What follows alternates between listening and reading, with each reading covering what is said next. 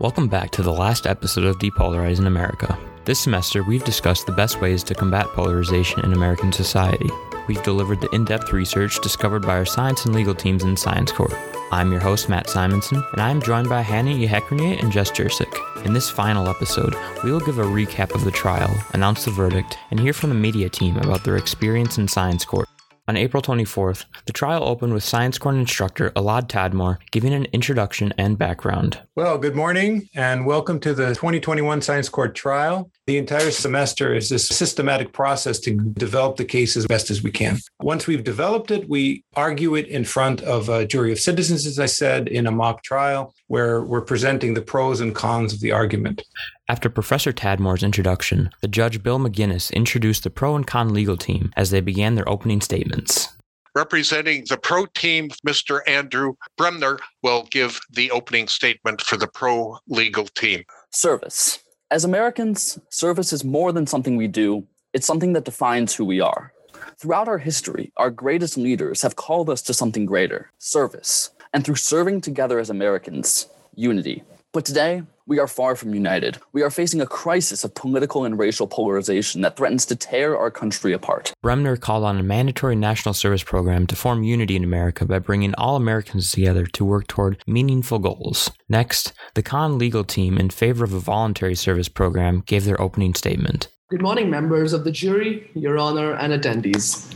My name is Nishant Satpathy, and I shall be giving the opening statement for the con team. Both sides of this trial are focused on one objective: to combat and reduce racial and political polarization in the United States. Where we differ is the way we approach this crucial problem. We are proposing a voluntary service program available to all American citizens. It is focused on the pure goal of bringing together a diverse group of people to take part in the plethora of productive activities.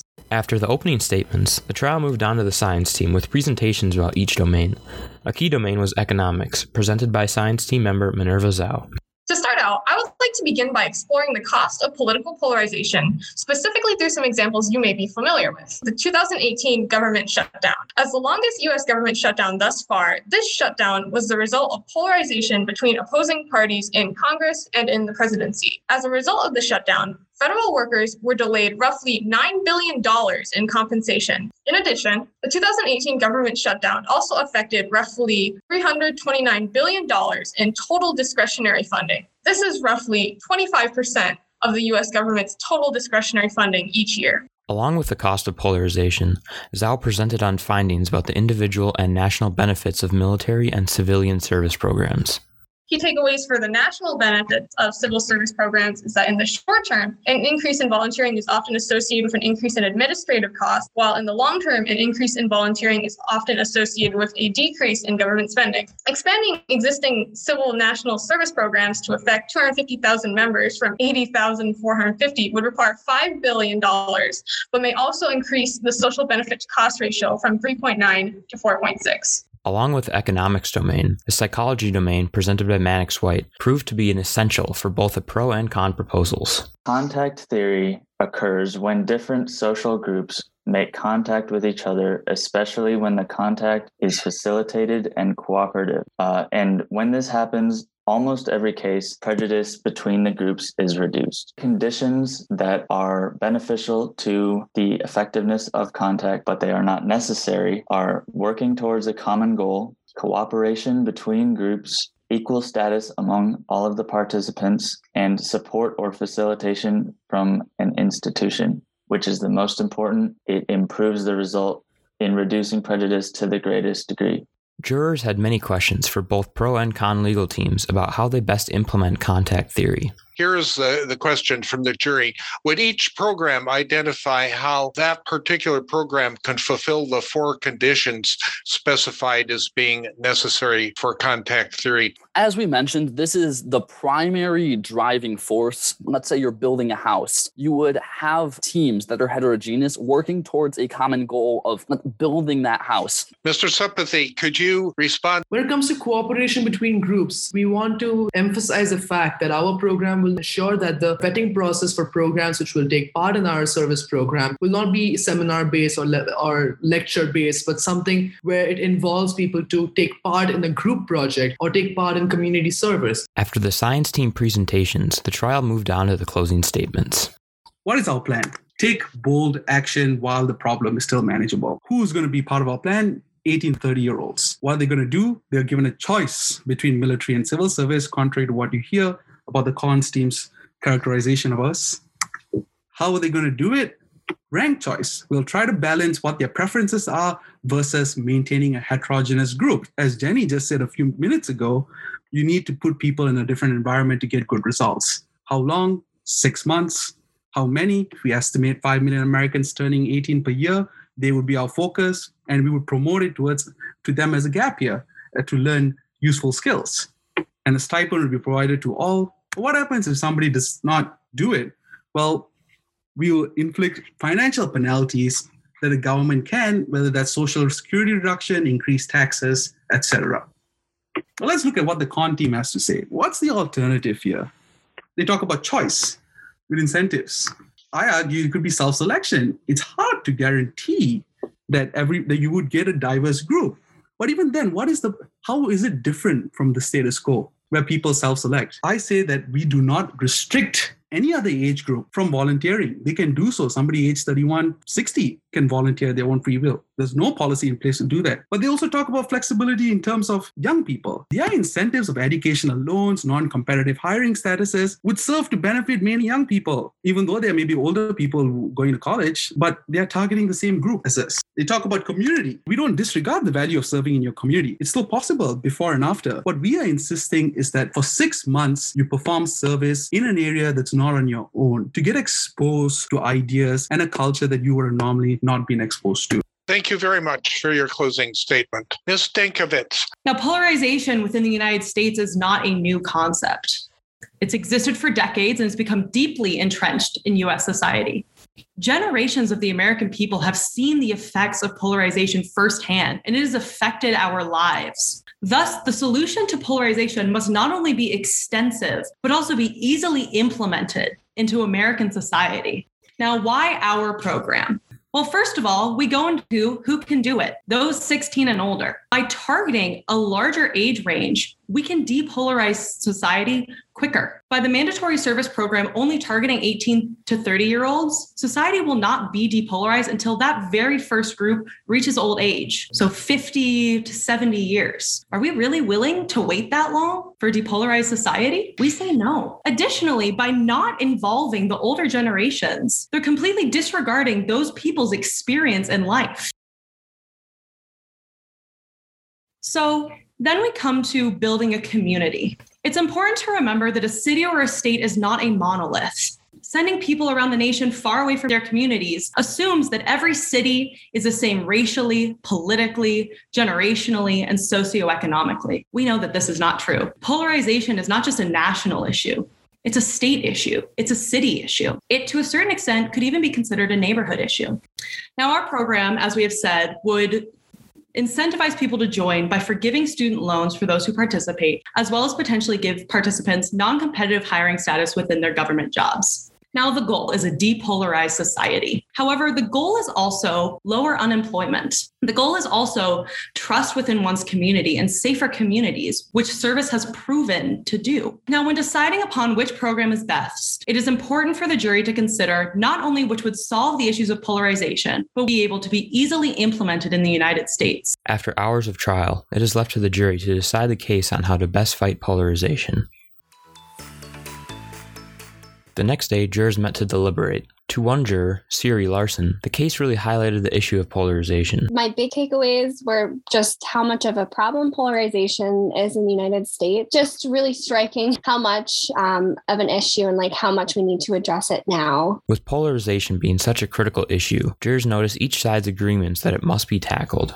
Everybody was very passionate about the topic and about fighting polarization and about what it is that they could do in practice to reduce its impact. So I wasn't really expecting a debate. but I was impressed by the thought they gave to the subject and the depth of the argument, especially because they were all in agreement, basically. Jurors looked to key domains to understand the complexities of polarization, such as economics. What really stood out to me was just the return on investment on these programs would be in reducing polarization. Another key domain was psychology. Talking about contact theory, and they discussed the evidence for either program as long as you could get that mixture of viewpoints and political affiliations, you'd be able to have success in reducing polarization. Other jurors believed looking at other options beyond service programs would best tackle polarization. Theory must be that if we can bring citizens together in groups, working together on common goals and so on, that somehow or another that translates into Congress working together. That is a kind of a leap of faith, which I think bears further discussion, and I'm not so convinced that would work. With all these diverse thoughts, it's up to the jurors to decide this case. I am very open to talking about it and seeing where we go from there. And now it is the decision of the jury panels of Science Court that the mandatory national service program, as argued by the pro team, should be adopted.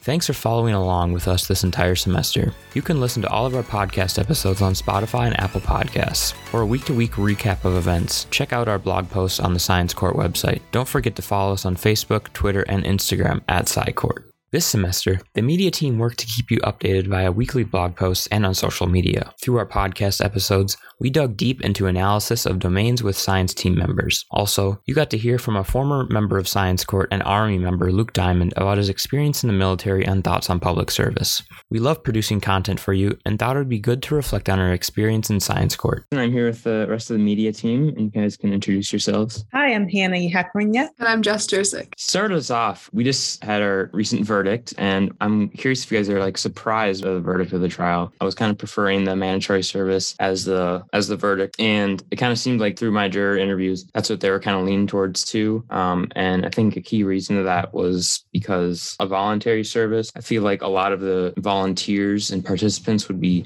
already very polarized, and they'd all already be very opinionated with their views on politics. So I feel like a mandatory service would be able to mandate and enforce a better system that would impose maybe a stronger American identity and make us a less polarized society.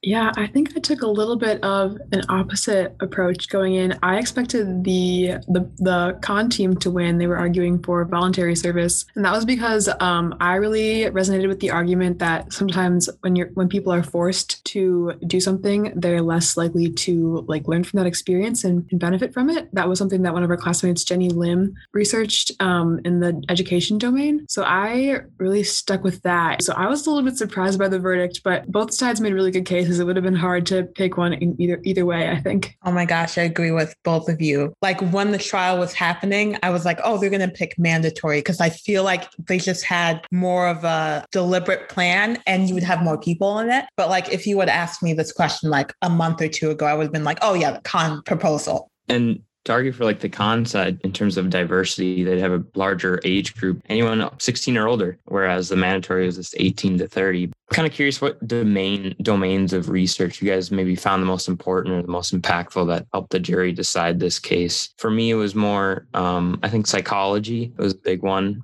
debating whether to mandate people and to force people or to have them volunteer is a big psychological impact. And especially when Mannix White talked about contact theory during the trial, that was a big arguing point for both sides. I'm curious what you guys thought. Contact theory was a big one. It took me a little bit to wrap my head around what that means for this trial. But once I did, then I could definitely see how, that was super relevant. I was surprised that economics wasn't as big. I really thought the jury was going to talk more about the cost for both plans, but that didn't really come up a lot. So that was interesting. And we talked about with Minerva about the economics domain, and inputs and outputs are really difficult to calculate and determine especially when we haven't done it before and we're still trying to figure out how we can do it and what the cost would be. So it's a lot of predicting. As with our experiences with Science Court, what are some surprising parts of Science Court that you really enjoyed throughout this whole experience? I think for me, this was a really good exercise in using like virtual co-working effectively. I had some serious doubts at the beginning of the semester about how this would work, not in a regular classroom setting, because in my experience, group projects can be so difficult over Zoom. But I think we, especially like our little team here, we did a good job with that. And even the trial I thought worked really well in a virtual format, which I was also a little bit nervous about going into it. How about like guest lectures like that came around throughout the semester? We had Carrie Miller talk about just our case and analyzing our case early in the semester. Tim Rank, one of the attorneys. I feel like they were very influential. I thought hearing from Tim Rank was so fun. It was so interesting to hear about how he thinks about his arguments and all of like the preparation that goes into formulating an argument, and the way he talked about like how he thinks about the other side's argument, and like how he can kind of like, even if there's a weakness to his argument, how he can kind of like introduce that in his own opening statement and throughout the case to lessen the extent to which the other side can use that weakness against him. I love when Carrie came just because I was fangirling half the time. But no, I thought that was really cool, and her getting us to like think about different questions about the case and what we aren't thinking about. All good points for sure. And in terms of the overall general idea of science court, in terms of like the impact and how it impacted me personally, it was very good to have like a good like civic discussion, understand and hear of people's opposing viewpoints, and be able to debate and have a good discussion. What was our favorite thing that happened in science court? For me, it would have to be, I really enjoyed working with you two on the media team. It's been a lot of fun. I think we did a really nice job, even though there are only 3 of us producing so many different kinds of media. The podcast episodes were probably my favorite because we really got to dig in about the research. Yeah, I'd totally agree to that, because it's definitely a team effort. Not just us as a media team, but also the science team and the legal team. If there was no media team, there would be no jury. If there was no science team, there'd be no facts. If there was no legal team, there'd be no case statement to argue. Okay, well, thank you, media team, for joining us, and we will see you next year.